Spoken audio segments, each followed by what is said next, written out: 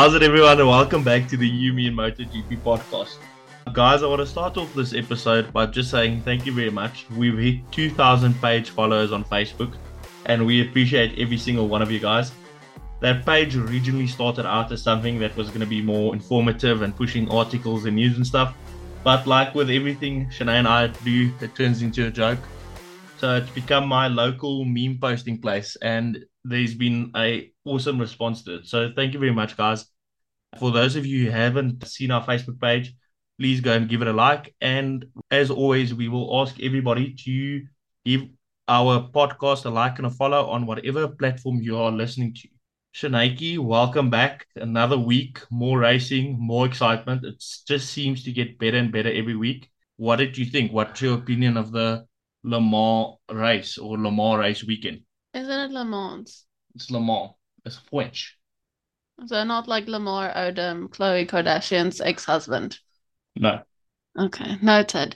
No, I definitely have put this now on one of my destinations I would like to visit with like all the stony roads and the cobblestones and the houses, and like the 15th century houses are like very cool. Okay, so it took you exactly 34 seconds into this podcast to diverge from MotoGP and start speaking about architecture. Did you actually like the racing? But before we go on, you are right. It is pretty. France is the country of love. So I understand what you're saying. And I saw some pictures before the broadcast started. So let me not be rude. I acknowledge that it is very pretty. But racing, let's talk racing. So what really stood out for me was the tightrope walkers. So that was very cool. I would definitely like to see more entertainment like that. Okay, so we've gone from stone architecture to tightrope walkers. They were quite cool. I did not expect that. That is obviously some good pre-race entertainment. Absolutely love that. I would have definitely liked to see them flip backwards and then onto like a MotoGP bike and then like see someone do a backflip with them and like some more circus entertainment going on. But Okay, so in a minute and 8 seconds now, we've gone from cobblestones, French architecture, to tightrope walkers, to the circus where they do flips onto MotoGP bikes, and we've lost 16 followers because we haven't started talking about MotoGP. Guys, bear with us. We'll start talking MotoGP in a second. I know you were very happy to see your boy Marky, Sparky Marky. This is what I've decided to call him now. So were you to see him back? Yeah, I'm sure our listeners and our followers on Facebook must be thinking I'm extremely bipolar because one week or one day I'm posting memes about Mark just crashing every time, and then I get super excited to see him back. It's just the way that guy rides a bike. So yes, guys, I'm not bipolar. Mark and I do have a kind of love-hate relationship, but you have to say, Nate, looking at the racing this week, you can't deny that every rider in that paddock that's not Marc Marquez needs to start stressing if that's what he can do in a Honda. Imagine if he starts looking around at other manufacturers, which I'm sure at this stage he is. Imagine he starts looking around and he gets on a KTM that's actually now a good bike, or a Aprilia, or a Ducati. How competitive will he be if he can draw that type of? He didn't get a result because obviously he fell when we get to that. But if he can draw that out of a Honda, imagine what he's going to do with a KTM or Aprilia or Ducati. Well, I'm not really a fan. Like, I feel like we need to give the way to the new guys, and he's had his shining moments in the lights, and we can move on now to the next generation. Okay, I need you to stop hating on my Marky, but yeah, congratulations, Mark. I was very critical of you, but you did well this weekend, I have to say. Pecco Bagnaia, just for interest sake, there was a little bit of a story because he passed Pecco on the inside on the sprint race, like you saw. Pecco Bagnaia and Marc Marquez after the sprint race shook hands and they said, that's good racing. That's good old school, elbows out racing. And that's a good thing to see because I feel like the guys in race direction and the stewards very often lately just penalize for anything. So seeing Marquez and Bagnaia get elbows out and fight a little, that is awesome to see. I honestly like that. Moving on then, Nike, I'm going to jump straight into the recap of the weekend. I feel like the more racing there is, the more awesome it gets. It's just building week by week, almost like a good old Netflix series. The obviously qualifying, Pecco Bagnaia qualified first. immediate thoughts at that stage from myself and Shanae. And Shanae, I apologize speaking for you, but I'm pretty sure you feel the same. Immediate thoughts at that stage is, oh shit, Pecco's going to run away with this. This is where Pecco starts running away with the championship. He's in a different league, and luckily he didn't. Shanae's boyfriend, the good looking, I don't want to swear, but the good looking guy, let's call him Martinator, which in my opinion is the worst, worst, Let's worst. not. That is what he calls himself. Okay. Okay, not that He's it fallen takes everything. out of my books. Yeah. Yeah, so the Martinator winning the sprint race. Brad Binder, oh, Saturday, man, our sprint specialist, the South African brew, coming second, and Pecco being nigh and third. Pecco and Brad again showing that they sprint race specialists. So I have a question for you. Do you think that Brad and Pecco's success is going to be leaning on each other? Because it seems like every time they do well together, and when they do bad, it's together again. I can see that analogy being drawn, especially after this weekend. I surely hope not, because if we want Brad to be a title contender, and yes, we do want Brad to be a title contender as South Africans, we need him to perform when Pecco isn't. Unfortunately, this weekend in the main race, he got pushed wide by Alex Marquez and he couldn't, but he will need to perform on the weekends when Pecco crashes out to gain those points. So we can't have them performing together, obviously on different bikes.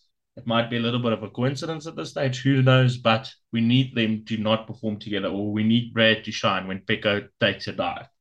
And another question for you. So, did you find the genie bottle and make your wish? Because Pecco did fall as you did wish his demise in the previous podcast. I actually feel very bad about that now because the poor guy, Pecco, I apologize, did say I hope you fall. And that's a terrible thing to say for anybody that's riding a bike. But yeah, as South Africans, we want Brad to succeed. He did fall. It was an interesting crash with him and Vinales. But yeah, I need Brad to succeed. Am I sad that Pecco fell? No, between us. Well, it made it a bit more interesting and unpredictable because if we're gonna predict who's on top every week, we might as well stop watching now and stop racing. Yeah, no, that's true. But another big warning sign we need to look at, even though Pecco didn't win, and we'll get to his crash when we go on with the recap now, something else worth mentioning. It's a Ducati lockout. So main race lockout, podium places 1, 2, and 3, all Ducatis. Everybody was like, Ducati's not that dominant anymore. KTM's a player now. Aprilia's a player now.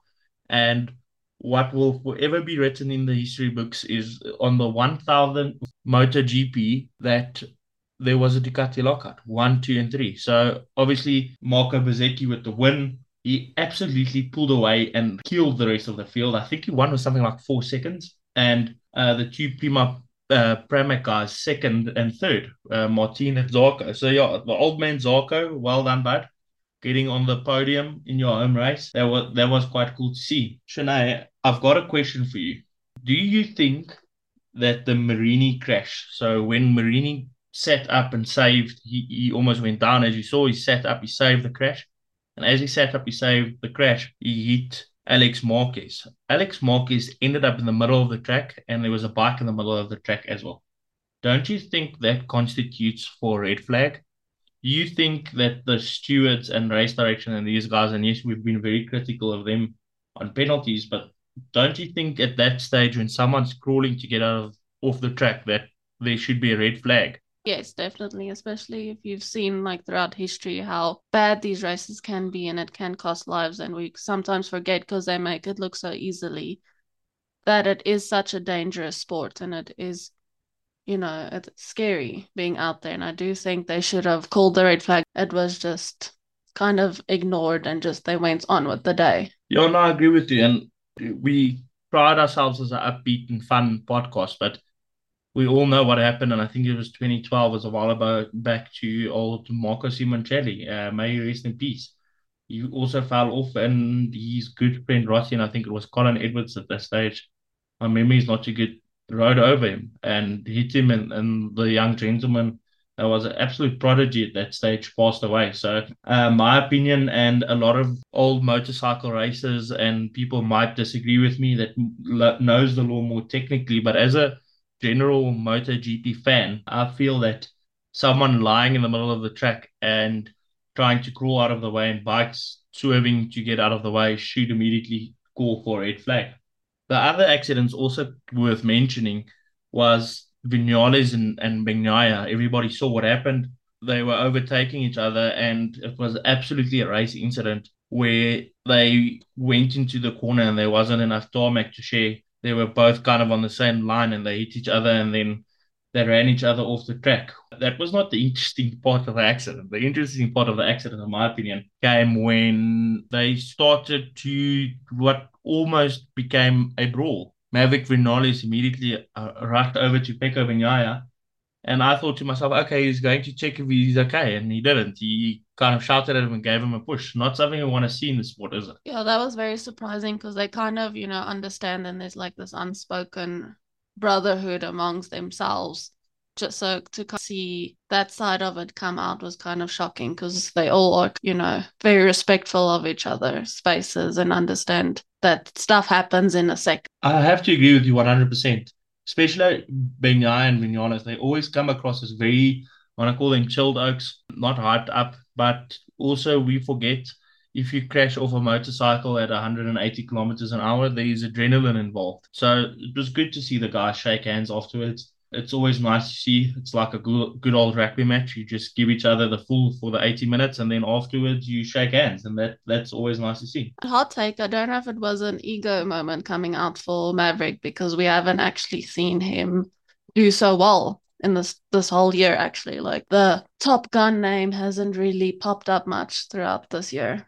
That's a very interesting take, and I want to agree with you. That might be because, for once, we saw Maverick. He had a good race pace. He was making his way to the front. He was fighting in the front, and that's not something that's often coming across. So he might have been a little bit hot-blooded because he felt like he had a decent chance of winning. So it was a race accident. Unfortunately, these things happen. The last thing we want to see is these stewards getting involved and making ridiculous penalties and stuff out of it now. But yeah, what can you do? These things happen. It's motorcycle racing. Another thing we should maybe quickly chat about, Nike. We always chat about him. We South Africans, we say it the whole time. We will not apologize for it. Brad Binder got pushed out wide after, again, let's first talk about these KTMs off the line. So everybody's talking about it. Everybody knows, these competitors knows. On the pull away off the line, these KTMs are absolutely blitz. They just accelerate straight off the line. And Brad went from 10th, where he started, straight up into 6th, 5th, before he got pushed wide by Alex Marquez. So the commentator said he dropped to 16th, but we obviously check very closely, and he actually dropped for a brief second all the way down to 18th. And he then came back from 18th to 6th. That being said, there was obviously a bunch of crashes with Marini and Marquez in front, and as well as Vinales and Pecco also crashed. So that's at least 4 guys that dropped there. But Brad Binder again showing he's the Sunday man, pulling it back, getting the points on a day where his partner, old Jack Miller, struggled. Jack fell out of the sprint race as well as the main race, which was a big talking point, struggling with the front end feeling. But again, Brad Binder, 18th to 6. You can't deny that this guy has immense talent, and we should honestly not feel strange about speaking of him as a title contender anymore. Yeah, so everyone can just line up their shot glasses because how many minutes are we in and you've already started blowing up smoke. Brad's behind. Yeah, I can't help myself. Guys, take the shots. As you know, the rules on this podcast, every time we speak about Brad, we need to take a shot. But we have to. The guy's performing. Even the MotoGP broadcast team is giving a lot more airtime. They're speaking about him more often, not as often as we want him to, but the guy's really making a name for himself. So Brad, again, bud, well done. We're proud of you. You make South Africans drink on Sunday, which is not always a great thing because then we have bubble us at work on Monday. But well done, Brad. On Monday, if you're listening to this podcast, it continues. The booze fest. The booze fest continues. Talking about the booze fest, the weekend race at Le Mans, there was 278,000 people. That's the biggest MotoGP crowd ever. Apparently, they were so wild and just crazy the whole weekend. I don't know if you know, Shanae, but apparently there's some rule by the local government in France that that people can't watch the race, and this is not exact. I just heard this. Don't anybody. This is just something I heard. Don't allow for people that go to the race to actually sleep in the city. There's camping grounds around the circuit for them to stay in so they can party there. From Thursday to Sunday, there's a party there. And imagine 278,000 people having a party. Imagine the amount of alcohol consumed and imagine all the injuries and the babalas and how terrible. I think France's economy on Monday is worth basically nothing because half of the country is out. Probably declare public holidays the next day when they go back to work because no one's going to be functioning. But do you think it's the same? Because I know it's also well known for the 24-hour Le Mans race that they also have there. I think, yes, I think it is the same. Le Mans obviously being a very popular racetrack with cars and motorcycles and the 24-hour Le Mans, the race enthusiasts in that country just love going to that track. And I think it just every time they go there, it becomes an absolute jolt. So yeah, in my opinion, most probably the same thing. But well done to the French people. Could physically hear the crowd going wild for when Marc Marquez fell because that meant Zarco moved into the podium positions. It was absolutely great just hearing the French crowd going absolutely nuts. Shanae, question on that. Do you think that this is a sign that our sport is growing because this is the biggest crowd attendance ever? Or do you think it's just because it was the 1000th race, the French people wanted to see Fabio and Zarco compete? I do think that it is growing, but I think in this town or the city is really just well known for its racing parties of all kind because it's like one of the biggest attractions that they have. So I also just think these people are ready and prepared for any race, whether it be cars or bikes or cyclists. I think it's a good place to be and to host any race. And I think, it would be really fun to be there and witness that. I have to say, I agree with you. I think Le Mans is just the racing culture around it. I want to obviously see our sport grow, but I think just the racing culture around Le Mans and the place and everything just draws a massive crowd. I think the crowd would have been very disappointed with Fabio Quartararo's sprint race again falling out, main race, finishing just after Brad in seventh place. So yeah, not the best weekend for the hometown hero. But guys, yeah, that's a little bit of a recap that we had on the weekend. Absolutely intense racing, just like this podcast format now. It was up and down drama. It's building every week. It's like a good Netflix series, like I mentioned. It just seems to get better and better and better.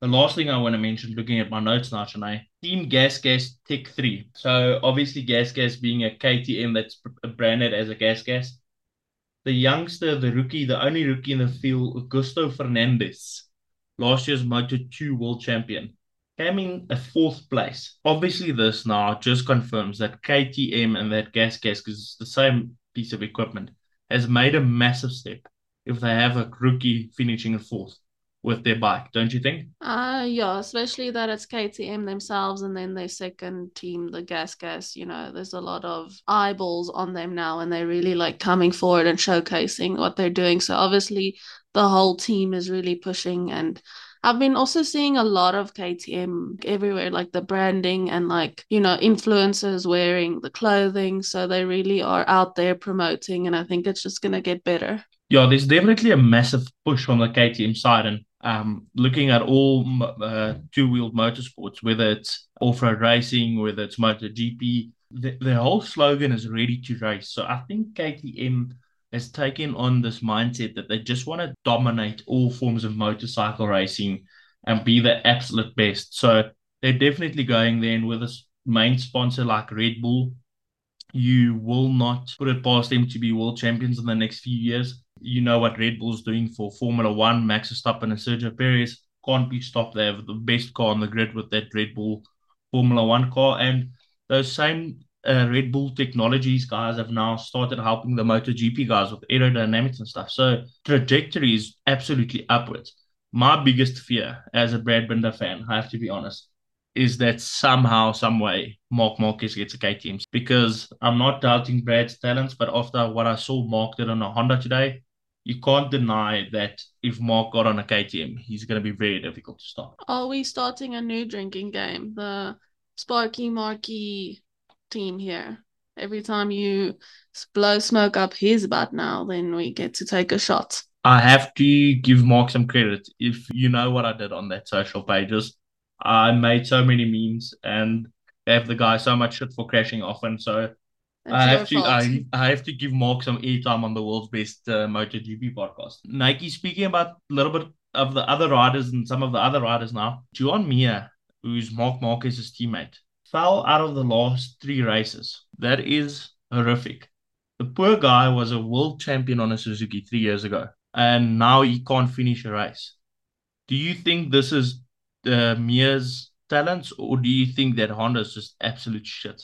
I don't know because I'm also seeing a lot of, crashes lately. Like it feels like this new season of 2023 MotoGP is just crash. Like it's just the brand can be changed to the crash season because so I don't know if there's just so much more pressure put on the riders. I'm not sure what's going on in the field of MotoGP, but like it just seems like everyone's just pushing themselves and their equipment to the next level because it's just like every weekend. And it used to be something we would kind of just wait for because everyone was just doing great and it was the same contenders. But now you don't know who's going to be falling apart.